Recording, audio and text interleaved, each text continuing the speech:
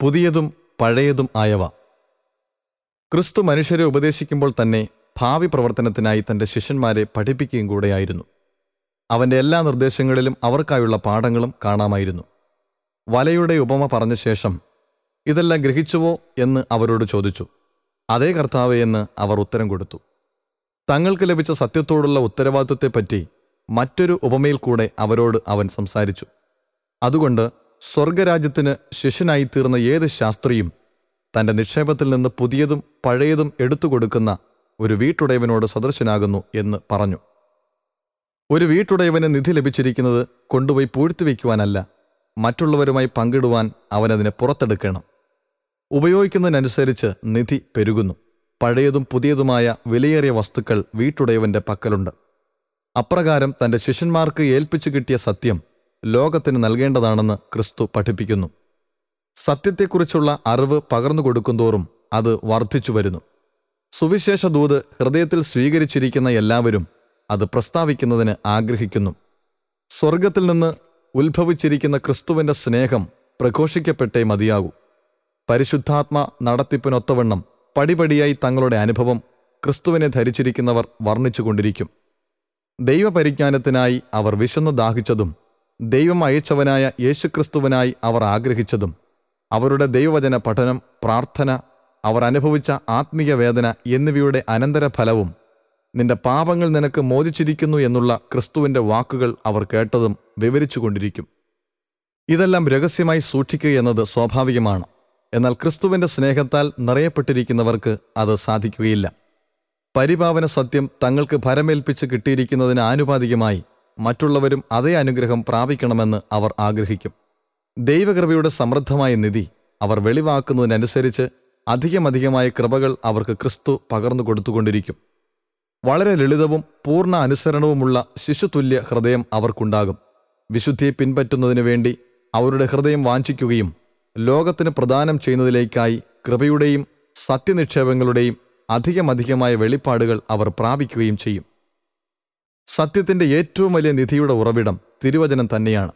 എഴുതപ്പെട്ടിരിക്കുന്ന വചനം, പ്രകൃതി എന്ന പാഠപുസ്തകം, മനുഷ്യജീവിതത്തിലുള്ള ദൈവിക ഇടപെടലിന്മേലുള്ള അനുഭവം എന്നിവ അതിൽപ്പെടുന്നു. ഈ ഉറവിടങ്ങളിൽ നിന്നെല്ലാം ക്രിസ്തുവിൻ്റെ പ്രവർത്തകർ നിധി കണ്ടെത്തേണ്ടതാണ്. സത്യാന്വേഷണത്തിൽ അവർ ദൈവത്തിൽ തന്നെ ആശ്രയിക്കേണ്ടിയിരിക്കുന്നു. മാനുഷിക ബുദ്ധിസാമർഥ്യത്താൽ ആശ്രയിക്കുവാൻ പാടില്ല. കാരണം മാനുഷിക ജ്ഞാനം ദൈവസന്നിധിയിൽ ഭോഷത്വമാണ്. ദൈവം നിശ്ചയിക്കുന്ന മാർഗത്തിൽ കൂടെ തന്നെക്കുറിച്ചുള്ള പരിജ്ഞാനം ഓരോ സത്യാന്വേഷിക്കും അവൻ നൽകുന്നു. ക്രിസ്തുവിനെ അനുഗമിക്കുന്നവർ തൻ്റെ വചനം വിശ്വസിക്കുകയും അനുഷ്ഠിക്കുകയും ചെയ്യുകയാണെങ്കിൽ തനിക്ക് മനസ്സിലാക്കുവാനോ അഭിനന്ദിക്കുവാനോ കഴിയാത്തതായ യാതൊരു ശാസ്ത്രവും പ്രകൃതി എന്ന ലോകത്തിൽ കാണുകയില്ല. മറ്റുള്ളവർക്ക് സത്യത്തിൻ്റെ പരിജ്ഞാനം നൽകുന്നതിനെ തടസ്സപ്പെടുത്തുന്നതായുള്ള ഒന്നും തന്നെ ഉണ്ടാകുകയില്ല. ക്രിസ്തുവിൻ്റെ പാഠശാലയിലെ ഓരോ വിദ്യാർത്ഥിയും പ്രാപിക്കേണ്ടതായ നിധിയുടെ കൂമ്പാരമടങ്ങുന്ന കലവറയാണ് പ്രകൃതിശാസ്ത്രം. പ്രകൃതി സൗന്ദര്യത്തിൽ നാം ധ്യാനനിരതരാവുകയും കൃഷി ചെയ്യുന്നതിലും വൃക്ഷങ്ങളുടെ വളർച്ചയിലും അടങ്ങിയിരിക്കുന്ന പാഠങ്ങൾ പഠിക്കുകയും ഭൂമിയിലും സമുദ്രത്തിലും ആകാശത്തിലുമുള്ള അത്ഭുതങ്ങൾ ദർശിക്കുകയും ചെയ്യുമ്പോൾ സത്യത്തിൻ്റെ ഒരു പുതിയ ഗ്രാഹ്യം നമുക്ക് പ്രാപിക്കുവാൻ സാധിക്കുന്നു. മനുഷ്യരോടുള്ള ദൈവത്തിൻ്റെ ഇടപെടലിനോട് ബന്ധപ്പെട്ടിരിക്കുന്ന മർമ്മങ്ങളും മനുഷ്യജീവിതത്തിൽ കാണപ്പെടുന്ന ദൈവിക ജ്ഞാനത്തിൻ്റെയും ന്യായവിധിയുടെ ആഴവും സമൃദ്ധിയേറിയ നിധിയുടെ കലവറയായി കാണപ്പെടുന്നു. എന്നാൽ താഴ്ച ഭവിച്ചുപോയ മനുഷ്യന് വളരെ വ്യക്തമായി ദൈവിക ജ്ഞാനം വെളിവാക്കിയിരിക്കുന്നത് എഴുതപ്പെട്ടിരിക്കുന്ന തിരുവചനത്തിൽ കൂടെ മാത്രമാണ്. ക്രിസ്തുവിൻ്റെ അതുല്യധനത്തിൻ്റെ നിധിയുടെ കലവറ ഇതുമാത്രമാണ്. പഴയ നിയമവും പുതിയ നിയമവും അടങ്ങുന്ന തിരുവെഴുത്തുകളാണ് ദൈവവചനം. ഒന്ന് മറ്റൊന്നു കൂടാതെ പൂർണ്ണമല്ല. പഴയ നിയമ സത്യങ്ങൾ പുതിയതുപോലെ തന്നെ വിലപ്പെട്ടതാണെന്ന് ക്രിസ്തു പ്രഖ്യാപിച്ചിരിക്കുന്നു. ഇന്നത്തെ പോലെ തന്നെ ലോകാരംഭത്തിലും ക്രിസ്തു മനുഷ്യന്റെ വീണ്ടെടുപ്പുകാരനായിരുന്നു. ക്രിസ്തു തൻ്റെ ദിവ്യത്വം മനുഷ്യത്വത്താൽ ആവരണം ചെയ്യപ്പെട്ട് ഭൂമിയിൽ അവതരിക്കുന്നതിന് മുമ്പ് സുവിശേഷ ദൂത് ആദാം, ശേത്ത്, ഹാനോക്ക്, മെതുശലേഹ്, നോഹ എന്നിവരാൽ നൽകപ്പെട്ടിരുന്നു. കനാനിൽ അബ്രഹാമും സോദോമിൽ ലോത്തും ദൂതുവാഹകരായിരുന്നു. തലമുറ തലമുറകളായി വരുവാനുള്ളവനെക്കുറിച്ച് ദൂത് വിശ്വസ്ത സാക്ഷികൾ പ്രഖ്യാപിച്ചുകൊണ്ടേയിരുന്നു. യഹൂദ നിയമസംഹിതകൾ സ്ഥാപിച്ചത് ക്രിസ്തു തന്നെയായിരുന്നു. അവരുടെ യാഗകർമാദികളുടെ അടിസ്ഥാനവും മതാരാധനയുടെ പൊരുളും അവൻ തന്നെയായിരുന്നു. യാഗം കഴിക്കുമ്പോൾ ചൊരിയപ്പെട്ടിരുന്ന രക്തം ദൈവകുഞ്ഞാട് യാഗമാകുന്നതിനെ ചൂണ്ടിക്കാണിച്ചു. എല്ലാ യാഗങ്ങളും അവനിൽ നിറവേറി. ഗോത്രപിതാക്കന്മാർക്ക് വെളിപ്പെട്ടതും യാഗശുശ്രൂഷയിൽ സാദൃശീകരിച്ചിരുന്നതും ന്യായപ്രമാണത്തിൽ വരച്ചു കാട്ടിയിരുന്നതും പ്രവാചകന്മാർ വെളിപ്പെടുത്തിയിരിക്കുന്നതുമായ ക്രിസ്തുവാണ് പഴയ നിയമത്തിലെ ധനം. തൻ്റെ ജീവിതത്തിലും മരണത്തിലും ഉയർപ്പിലും കാണപ്പെടുന്നവനും പരിശുദ്ധാത്മാവിനാൽ വെളിപ്പെട്ടിരിക്കുന്നവനുമായ ക്രിസ്തുവാണ് പുതിയ നിയമത്തിലെ നിധി. പിതാവിൻ്റെ മഹത്വം പ്രതിഫലിപ്പിക്കുന്ന നമ്മുടെ രക്ഷകനാണ് പുതിയതിലും പഴയതിലും അടങ്ങിയിരിക്കുന്നത്. പ്രവാചകന്മാർ മുൻകണ്ട് പറഞ്ഞിരിക്കുന്ന ക്രിസ്തുവിൻ്റെ ജീവിതം, മരണം, മധ്യസ്ഥ പ്രവർത്തനം എന്നിവയ്ക്ക് സാക്ഷ്യം വഹിച്ചുകൊണ്ട് അപ്പോസ്തലന്മാർ കടന്നു പോകണമായിരുന്നു. ക്രിസ്തുവിൻ്റെ കഷ്ടാനുഭവം, വിശുദ്ധി, പരിശുദ്ധി, അതുല്യ സ്നേഹം എന്നിവയായിരുന്നു അവരുടെ പ്രതിപാദ്യ വിഷയം. സുവിശേഷം അതിൻ്റെ പൂർണ്ണതയിൽ പ്രസംഗിക്കപ്പെടേണ്ടതിന് രക്ഷകൻ തൻ്റെ ജീവിതത്തിലും ഉപദേശത്തിലും കൂടെ വെളിപ്പെട്ടിരിക്കുന്നത് മാത്രമല്ല, പഴയ നിയമ പ്രവാചകന്മാർ മുൻകണ്ടെഴുതിയിരിക്കുന്നതും യാഗശുശ്രൂഷകളിൽ പൊരുളായി കാണപ്പെട്ടിരിക്കുന്നതും കൂടെ അവർ പ്രതിപാദിക്കണമായിരുന്നു. താൻ തന്നെ ഉറവിടമായിരിക്കുന്ന പഴയ സത്യങ്ങളും ഗോത്രപിതാക്കന്മാരിലും പ്രവാചകന്മാരിലും കൂടെ താൻ സംസാരിച്ച സത്യങ്ങളും തൻ്റെ ഉപദേശത്തിൽ ക്രിസ്തു വിവരിച്ചു കാട്ടി. എന്നാൽ അവനിപ്പോൾ അവയിൽ പുതിയൊരു പ്രകാശവലയം ചൊരിഞ്ഞു. അപ്പോഴവയുടെ അർത്ഥം എത്ര വ്യത്യസ്തമായി വെളിപ്പെട്ടു വന്നു. ഒരു പ്രകാശധാരയും ആത്മീയശക്തിയും അവൻ്റെ വിശദീകരണത്തിൽ കടന്നുവന്നു. തിരുവചനം അവർക്കെപ്പോഴും തുറന്നു കിട്ടുന്നതിന് ശിഷ്യന്മാരിൽ പരിശുദ്ധാത്മാവ് വെളിച്ചം വീശുമെന്ന വാഗ്ദത്തം അവൻ നൽകി. സത്യത്തെ അതിൻ്റെ പുതിയ സൗന്ദര്യത്തിൽ അവതരിപ്പിക്കുവാൻ അവർക്ക് കഴിയണമായിരുന്നു. വീണ്ടെടുപ്പിൻ വാഗ്ദത്തം ഏദൻ തോട്ടത്തിൽ ആദ്യമായി നൽകിയത് മുതൽ ക്രിസ്തുവിൻ്റെ ജീവിതം, സ്വഭാവം, മധ്യസ്ഥവേല എന്നിവ മനുഷ്യ മനസ്സുകളുടെ പഠനമായിരുന്നു. എന്നിട്ടും പരിശുദ്ധാത്മാവിനാൽ പ്രചോദിതമായ ഓരോ മനസ്സും ഒരു നൂതനവും മങ്ങലേൽക്കാത്തതുമായ പ്രകാശവലയത്തോടുകൂടെ ഈ വിഷയം പ്രതിപാദിച്ചു. വീണ്ടെടുപ്പിൻ സത്യങ്ങൾ സ്ഥിരമായ വളർച്ചയ്ക്കും വികാസത്തിനും പര്യാപ്തമാണ്. പഴയതെന്നറിയപ്പെടുന്നെങ്കിലും എപ്പോഴും പുതിയതു തന്നെയായിരിക്കുന്ന ആ വചനം സത്യാന്വേഷിക്ക് അതിശ്രേഷ്ഠ മഹത്വവും മഹാശക്തിയും സ്ഥിരമായി വെളിപ്പെടുത്തുന്നു. ഓരോ കാലഘട്ടത്തിലും സത്യത്തിൻ്റെ ഒരു പുതിയ വളർച്ചയും ആ തലമുറയിലെ മനുഷ്യർക്കാവശ്യമായ ഒരു ദൂതും ദൈവത്തിൽ നിന്ന് ഉണ്ടാകുന്നു. പഴയ സത്യങ്ങളെല്ലാം അത്യാവശ്യമായവയാണ്. പുതിയ സത്യം പഴയതിൽ നിന്നും വേർപെട്ടു നിൽക്കുന്നില്ല, എന്നാൽ അതിനെ തുറന്നു കാട്ടുക മാത്രമാണ് ചെയ്യുന്നത്. പഴയ സത്യങ്ങൾ മനസ്സിലാക്കുമ്പോൾ മാത്രമാണ് നാം പുതിയവ ഗ്രഹിക്കുന്നത്. തൻ്റെ ഉയർപ്പിനെക്കുറിച്ചുള്ള സത്യം ശിഷ്യന്മാർക്ക് തുറന്നു കൊടുക്കണമെന്ന് ക്രിസ്തു ആഗ്രഹിച്ചപ്പോൾ മോശെ തുടങ്ങി സകല പ്രവാചകന്മാരിൽ നിന്നും എല്ലാ തിരുവെഴുത്തുകളിലും തന്നെക്കുറിച്ചുള്ളത് അവർക്ക് വ്യാഖ്യാനിച്ചു കൊടുത്തു. ലൂക്കോസ് 24:27. സത്യം തുറന്നു കിട്ടുമ്പോൾ പ്രകാശിക്കുന്ന വെളിച്ചമാണ് പഴയതിനെ മഹത്വപൂർണ്ണമാക്കുന്നത്. പുതിയതിനെ തിരസ്കരിക്കുകയോ നിസ്സാരമായി കാണുകയോ ചെയ്യുന്നവൻ പഴയതും യഥാർത്ഥത്തിൽ കൈവശമില്ലാത്തവനാണ്. അതിൻ്റെ ശക്തി അവന് നഷ്ടപ്പെടുകയും അതൊരു നിർജീവ ധാരണയായി മാത്രം മാറിപ്പോവുകയും ചെയ്യുന്നു. പഴയ നിയമ സത്യങ്ങൾ മാത്രം വിശ്വസിക്കുന്നുവെന്ന് നടിച്ചുകൊണ്ട് അത് പഠിപ്പിക്കുകയും പുതിയതിനെ ഉപേക്ഷിക്കുകയും ചെയ്യുന്നവരുണ്ട്. എന്നാൽ ക്രിസ്തുവിൻ്റെ ഉപദേശങ്ങൾ സ്വീകരിക്കാതെ അതിനെ നിഷേധിക്കുക നിമിത്തം ഗോത്രപിതാക്കന്മാരും പ്രവാചകന്മാരും പറഞ്ഞിരിക്കുന്നതിൽ അവർ വിശ്വസിക്കുന്നില്ല എന്ന് കാണിക്കുകയാണ് ചെയ്യുന്നത്. നിങ്ങൾ മോശയെ വിശ്വസിച്ചു എങ്കിൽ എന്നെയും വിശ്വസിക്കുമായിരുന്നു, അവൻ എന്നെക്കുറിച്ച് എഴുതിയിരിക്കുന്നു എന്ന് യേശു പറഞ്ഞു. യോഹന്നാൻ 5:46. അതുകൊണ്ട് അവർ പഴയ നിയമം പഠിപ്പിക്കുമ്പോൾ പോലും അതിൻ്റെ യഥാർത്ഥ ശക്തി കാണപ്പെട്ടിരുന്നില്ല. സുവിശേഷത്തിൽ വിശ്വസിക്കുന്നുവെന്നും അത് പഠിപ്പിക്കുന്നുവെന്നും അവകാശപ്പെടുന്നവരിൽ പലരും ഈ തെറ്റിൽ തുടരുകയാണ്. അവ എനിക്ക് സാക്ഷ്യം പറയുന്നു എന്ന് ക്രിസ്തു പ്രസ്താവിച്ചിരിക്കുന്ന പഴയ നിയമ തിരുവചനത്തെ അവർ മാറ്റിവെക്കുന്നു. യോഹന്നാൻ 5:39. പഴയതിനെ ത്യജിക്കുമ്പോൾ അവർ പുതിയതിനെയും ഉപേക്ഷിക്കുകയാണ്. കാരണം രണ്ടും വേർതിരിക്കുവാൻ പാടില്ലാത്ത മൊത്തമായതിൻ്റെ ഭാഗങ്ങളാണ്. സുവിശേഷം കൂടാതെ ദൈവകൽപ്പന ശരിയായി പ്രതിപാദിക്കുവാൻ ആർക്കും സാധ്യമല്ല. അല്ലെങ്കിൽ കൽപ്പന കൂടാതെ സുവിശേഷം പ്രസ്താവിക്കുകയും അസാധ്യമാണ്. സുവിശേഷത്തിൻ്റെ മൂർത്തീഭാവമാണ് കൽപ്പന. അപ്രകാരം കൽപ്പന തുറന്നു കാട്ടുന്നതാണ് സുവിശേഷം. കൽപ്പന വേരും സുവിശേഷം അതിലുണ്ടാകുന്ന പൂക്കളും ഫലങ്ങളുമാണ്. പഴയ നിയമം പുതിയതിലേക്ക് വെളിച്ചം വീശുന്നത് പോലെ പുതിയത് പഴയതിലേക്കും പ്രകാശം വിതറുന്നു. ഓരോന്നും ക്രിസ്തുവിൽ കൂടെ ദൈവമഹത്വം വെളിപ്പെടുത്തുന്നു. ആത്മാർത്ഥതയോടെ അന്വേഷിക്കുന്നവന് ആഴമേറിയ പുതിയ അർത്ഥം തുടർച്ചയായി വെളിപ്പെടുത്തുന്ന സത്യങ്ങൾ രണ്ടിലും നൽകപ്പെട്ടിരിക്കുന്നു. ക്രിസ്തുവിലും ക്രിസ്തുവിൽ കൂടെയുമുള്ള സത്യവും അളവറ്റതാണ്. ആഴത്തിലേക്ക് കണ്ണോടിക്കുന്തോറും വീതിയും ആഴവും വർദ്ധിച്ചു വരുന്ന ഉറവയെന്ന കണക്കെ തിരുവചന വിദ്യാർത്ഥി അതിനെ വീക്ഷിക്കുന്നു. നമ്മുടെ പാപങ്ങൾക്ക് മറുവിലയായി തൻ്റെ പുത്രനെ നൽകിയതിലുള്ള ദൈവസ്നേഹത്തിൻ്റെ മർമ്മം ഈ ജീവിതത്തിൽ നാം ഗ്രഹിക്കുകയില്ല. നമ്മുടെ വീണ്ടെടുപ്പുകാരൻ്റെ ഈ ലോകത്തിലെ വേല നമ്മുടെ അത്യുന്നത സങ്കല്പത്തെ വിപുലീകരിക്കുന്ന വിഷയമായി ഇന്നും എന്നേക്കും നിലനിൽക്കും. ഈ മർമ്മത്തെ അളക്കുന്നതിനുള്ള പരിശ്രമത്തിൽ മനുഷ്യൻ തൻ്റെ സകല മാനസിക ശക്തിയും ഉപയോഗിച്ചെന്നിരിക്കും. എന്നാൽ അവൻ്റെ മനസ്സ് ക്ഷീണിച്ച് തളർന്നു പോകുകയായിരിക്കും ഫലം. ഉത്സാഹശീലനായ അന്വേഷകൻ തൻ്റെ മുമ്പിൽ അത് അറ്റമില്ലാത്ത കരകാണാത്ത സമുദ്രമായി വീക്ഷിക്കും. യേശുവിലുള്ള സത്യം അനുഭവിക്കുവാൻ സാധിക്കും, പക്ഷേ വിവരിക്കുവാൻ സാധിക്കുകയില്ല. അതിൻ്റെ ഉയരം, വീതി, ആഴം എന്നിവ നമ്മുടെ ജ്ഞാനത്തെ കവിയുന്നതാണ്. നമ്മുടെ സങ്കല്പത്തെ അതിൻ്റെ മൂർധന്യത്തിൽ നാം എത്തിച്ചേക്കാം. എന്നാലും വിശദീകരിക്കുവാനാകാത്തതും ആകാശത്തോളം ഉയരമുള്ളതുമായ സ്നേഹത്തിൻ്റെ ബാഹ്യരേഖ മാത്രം നാം മങ്ങിയ രീതിയിൽ വീക്ഷിക്കുകയേ ചെയ്യുകയുള്ളൂ. എന്നാൽ അത് ഓരോ മനുഷ്യനിലും ദൈവത്തിൻ്റെ സ്വരൂപം പതിപ്പിക്കുന്നതിന് ഭൂമിയിലേക്ക് താണിറങ്ങുകയാണ് ചെയ്തത്.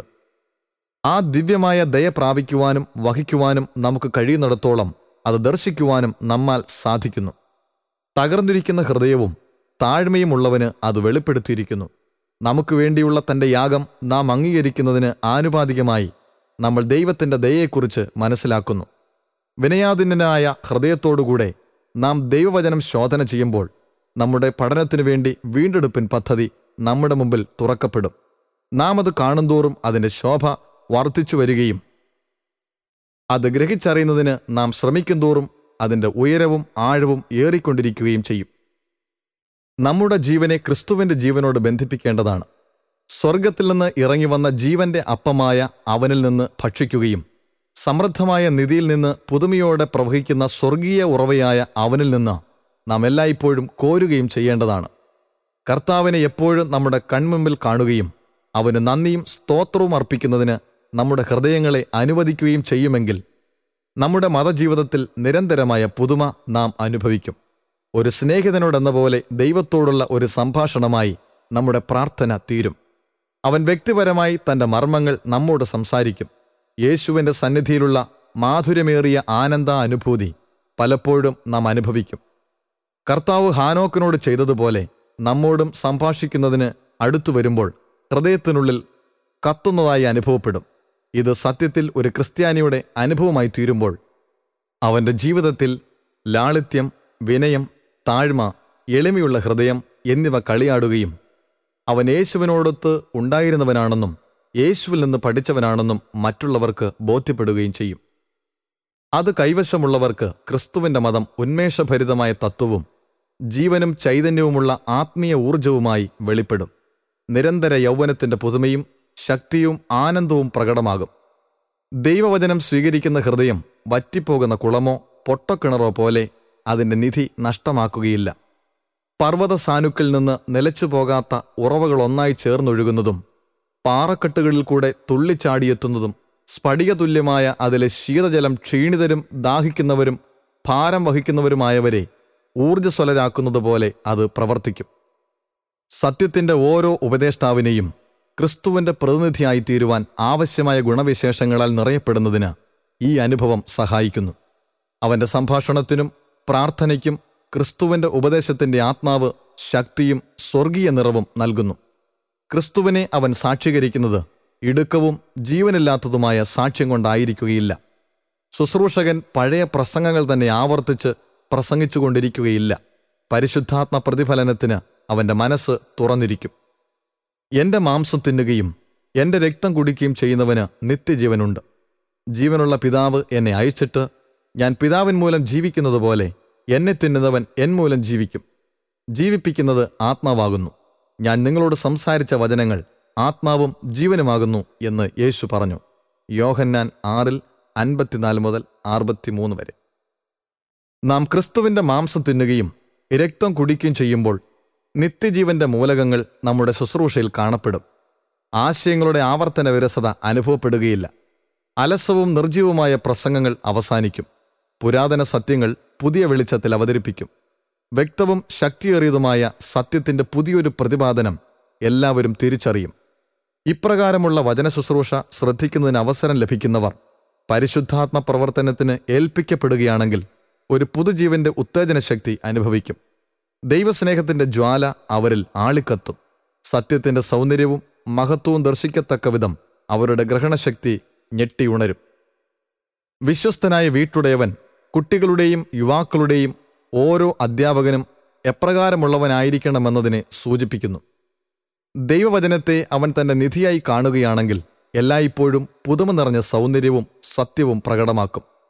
അധ്യാപകൻ പ്രാർത്ഥനയോടുകൂടെ ദൈവത്തിൽ സമർപ്പിക്കുമ്പോൾ ക്രിസ്തുവിന്റെ ആത്മാവ് അവന്റെ മേൽ വരികയും പരിശുദ്ധാത്മാവ് മുഖാന്തരം അവനിൽ കൂടെ ദൈവം മറ്റുള്ളവരുടെ മനസ്സുകളിൽ പ്രവർത്തിക്കുകയും ചെയ്യും. പരിശുദ്ധാത്മാവ് മാധുര്യമേറിയ പ്രത്യാശ, ധൈര്യം, തിരുവചന ദൃശ്യങ്ങൾ എന്നിവ കൊണ്ട് മനസ്സിനെയും ഹൃദയത്തെയും നിറയ്ക്കുകയും ഇതെല്ലാം താൻ കൊടുക്കുന്ന നിർദ്ദേശങ്ങളിൽ കൂടെ യുവാക്കൾക്ക് പകരപ്പെടുകയും ചെയ്യുന്നു. അധ്യാപകന്റെ ആത്മാവ് തിരുവെഴുത്തുകളാൽ നിറയപ്പെടുമ്പോൾ അവനിൽ ഉടലെടുക്കുന്ന സ്വർഗീയ സമാധാനത്തിന്റെയും സന്തോഷത്തിന്റെയും അരുവി ഒരു മഹാനദിയായി തീർന്നുകൊണ്ട് തന്നോടടുത്തു വരുന്ന എല്ലാവർക്കും അനുഗ്രഹം പകരുന്നു. വേദപുസ്തകം ഒരിക്കലും വിദ്യാർത്ഥിയെ ക്ഷീണിപ്പിക്കുന്നതായി തീരുകയില്ല. ബുദ്ധിമാനായ ഉപദേഷ്ടാവിന്റെ കീഴിൽ വചനം അധികമധികം ആഗ്രഹിക്കത്തക്കതായി തീരുന്നു. ഒരിക്കലും പഴകിപ്പോകാത്ത ജീവന്റെ അപ്പമായി അത് തീരുന്നു. അതിന്റെ പുതുമയും സൗന്ദര്യവും കുട്ടികളെയും യുവാക്കളെയും ആകർഷിച്ച് സന്തോഷിപ്പിക്കുന്നു. ഒരിക്കലും അവസാനിച്ചു പോകാതെ സൂര്യൻ ഭൂമിമേൽ പ്രകാശിച്ചുകൊണ്ട് ചൂടും വെളിച്ചവും നൽകിക്കൊണ്ടിരിക്കുന്നത് പോലെ ആയിരിക്കും അത്. ദൈവത്തിന്റെ വിശുദ്ധവും പഠിപ്പിക്കുന്നതുമായ ആത്മാവ് തന്റെ വചനത്തിലുണ്ട്. അതിന്റെ ഓരോ താളിൽ നിന്നും പുതിയതും വിലപ്പെട്ടതുമായ വെളിച്ചം പ്രകാശിക്കുന്നു. സത്യം അവിടെ വെളിപ്പെട്ടിരിക്കുന്നു. അവസരത്തിനൊത്തു വാക്കുകളും വാക്യങ്ങളും തിളങ്ങി വരികയും ദൈവശബ്ദം മനുഷ്യാത്മാവിനോട് സംസാരിക്കുകയും ചെയ്യുന്നു. യുവജനങ്ങളെ അഭിസംബോധന ചെയ്യുവാനും ദൈവവചനത്തിലെ സൗന്ദര്യവും നിക്ഷേപങ്ങളും അവർക്ക് തുറന്നുകൊടുപ്പാനും പരിശുദ്ധാത്മാവ് പ്രിയപ്പെടുന്നു. ശ്രേഷ്ഠ ഗുരു അരുളി ചെയ്ത വാഗ്ദത്തങ്ങൾ ദിവ്യമായ ആത്മീയ ശക്തി കൊണ്ട് ഇന്ദ്രിയങ്ങളെ പിടിച്ചടക്കുകയും ദേഹിയെ ഉണർത്തുകയും ചെയ്യുന്നു. പരീക്ഷകൾക്കെതിരെ കോട്ടകൾ ഉയർത്തിക്കൊണ്ട് ഫലപൂർണമായ മനസ്സിൽ ദൈവിക കാര്യങ്ങളോടുള്ള താൽപ്പര്യം അത് വളർത്തിയെടുക്കുന്നു. സത്യവചനം അതിൻ്റെ പ്രാധാന്യതയോടുകൂടി തന്നെ വളരുകയും നാം കൽപ്പിക്കുന്നതിലുമപ്പുറം വിസ്തൃതിയിലും പൂർണ്ണതയിലും അത് അർത്ഥവത്തായി തീരുകയും ചെയ്യുന്നു.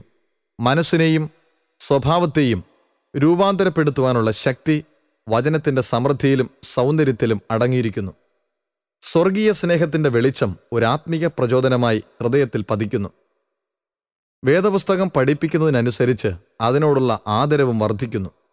വിദ്യാർത്ഥി എങ്ങോട്ട് തിരിഞ്ഞാലും അതിൽ നിത്യമായ ജ്ഞാനവും ദൈവസ്നേഹവും വെളിപ്പെടുത്തിയിരിക്കുന്നതായി അവൻ കാണുന്നു.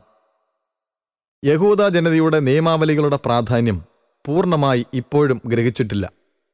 വിശാലവും ശ്രേഷ്ഠവുമായ സത്യങ്ങൾ അതിലെ കർമ്മങ്ങളിലും അടയാളങ്ങളിലും കൂടെ നിഴലായി നൽകിയിരിക്കുന്നു. അതിലെ രഹസ്യങ്ങളെ തുറന്നുകൊടുക്കുന്ന താക്കോലാണ് സുവിശേഷം. വീണ്ടെടുപ്പിൻ പദ്ധതിയിലുള്ള അറിവുകൊണ്ട് അതിലെ സത്യങ്ങൾ ഗ്രഹിക്കത്തക്കവണ്ണം തുറന്നു കിട്ടുന്നു. നമുക്ക് കഴിയുന്നതിലും അധികം ഈ അത്ഭുത വിഷയങ്ങൾ മനസ്സിലാക്കുവാൻ സാധിക്കുന്നത് ഒരു പദവി തന്നെയാണ്. ആഴമേറിയ ദൈവിക കാര്യങ്ങൾ നാം ആഗ്രഹിക്കേണ്ടതുണ്ട്. നുറുങ്ങിയ ഹൃദയത്തോടുകൂടെ ദൈവവചനം ശോധന ചെയ്യുകയും ദൈവത്തിന് മാത്രം പകർന്നു തരുവാൻ കഴിയുന്ന അറിവിൻ്റെ ശ്രേഷ്ഠതയുടെ നീളം, വീതി, ആഴം, ഉയരം എന്നിവ ഗ്രഹിക്കുന്നതിന് പ്രാർത്ഥിക്കുകയും ചെയ്യുന്നവർക്കായി വെളിപ്പെടുത്തിയിരിക്കുന്ന സത്യങ്ങളിലേക്ക് കുനിഞ്ഞു നോക്കുവാൻ സ്വർഗീയ ദൂതഗണങ്ങൾ ഇഷ്ടപ്പെടുന്നു. ഈ ലോകചരിത്രത്തിൻ്റെ അവസാന നാളുകളോട് നാം അടുത്തു വരുന്തോറും അന്ത്യകാലത്തേക്കുള്ള പ്രവചനങ്ങൾ നാം കൂടുതൽ പഠിക്കേണ്ടതാണ്. പുതിയ നിയമ തിരുവെഴുത്തുകളിലെ അവസാന പുസ്തകത്തിൽ നാം മനസ്സിലാക്കേണ്ടതായ സത്യങ്ങൾ നിറഞ്ഞിരിക്കുന്നു.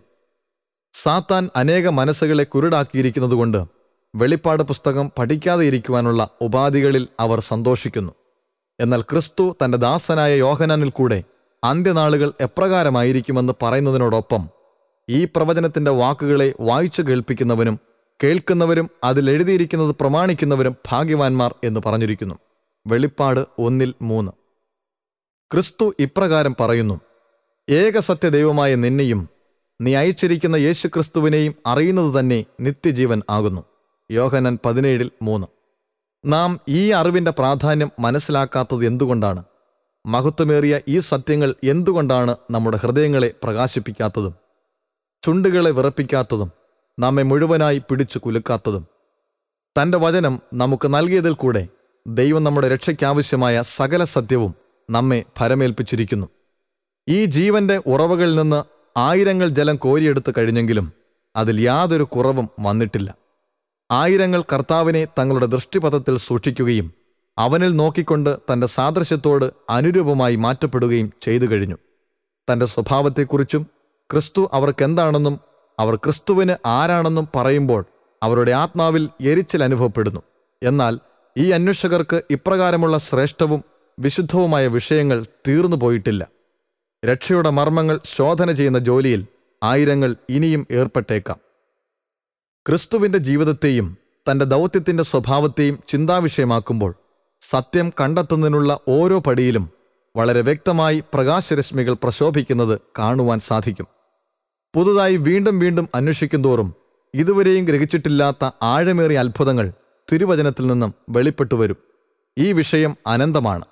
ക്രിസ്തുവിൻ്റെ മനുഷ്യാവതാരം, പാപപരിഹാരയാഗം, മധ്യസ്ഥവേല എന്നിവ ആത്മാർത്ഥതയോടെ പഠിക്കുന്ന വിദ്യാർത്ഥിയുടെ മനസ്സിനെ അവ കാലമുള്ളയിടത്തോളം സ്വർഗീയ ചിന്തയാൽ ഭരിച്ചുകൊണ്ടിരിക്കും. മാത്രമല്ല, എണ്ണിത്തീരാത്ത നിത്യതയിലേക്ക് നോക്കിക്കൊണ്ട് അവൻ ദൈവികത്വത്തിൻ്റെ മർമ്മം എത്ര ശ്രേഷ്ഠമായിരിക്കുന്നു എന്ന് ആശ്ചര്യപ്പെടും. സ്വർഗീയ വെളിച്ചം പ്രാപിച്ചിരുന്നെങ്കിൽ മാത്രം ഈ ലോകത്തിൽ ഗ്രഹിക്കുവാൻ സാധ്യമായിരുന്നുവെന്നുള്ള അതിശ്രേഷ്ഠ മർമ്മങ്ങൾ നിത്യതയിൽ നമ്മുടെ ബുദ്ധിക്ക് തുറന്നു കിട്ടുകയും നാം അത് പഠിക്കുകയും ചെയ്യും. വീണ്ടെടുപ്പിൻ പദ്ധതിയെപ്പറ്റി നിത്യയുഗങ്ങൾ വിശുദ്ധന്മാർ തങ്ങളുടെ ഹൃദയങ്ങൾ, മനസ്സുകൾ, നാവുകൾ എന്നിവയുപയോഗിച്ച് വാഴ്ത്തി പുകഴ്ത്തിക്കൊണ്ടിരിക്കും. ക്രിസ്തു തൻ്റെ ശിഷ്യന്മാർക്ക് വെളിപ്പെടുത്തി കൊടുക്കുവാൻ ആഗ്രഹിച്ചിരുന്നതും എന്നാൽ അവിശ്വാസ നിമിത്തം അവർക്ക് ഗ്രഹിക്കുവാൻ സാധ്യമല്ലാതിരുന്നതുമായ സത്യങ്ങൾ അന്ന് വിശുദ്ധന്മാർ മനസ്സിലാക്കും. ക്രിസ്തുവിൻ്റെ മഹത്വത്തിൻ്റെ പൂർണ്ണതയുടെ പുതിയ ദൃശ്യങ്ങൾ എന്നെന്നും പ്രത്യക്ഷപ്പെട്ടുകൊണ്ടിരിക്കും. വിശ്വസ്ത വീട്ടുടയവനായ ക്രിസ്തു അനന്തമായ യുഗായുഗങ്ങൾ തൻ്റെ നിക്ഷേപത്തിൽ നിന്നും പുതിയതും പഴയതും വെളിപ്പെടുത്തിക്കൊണ്ടിരിക്കും.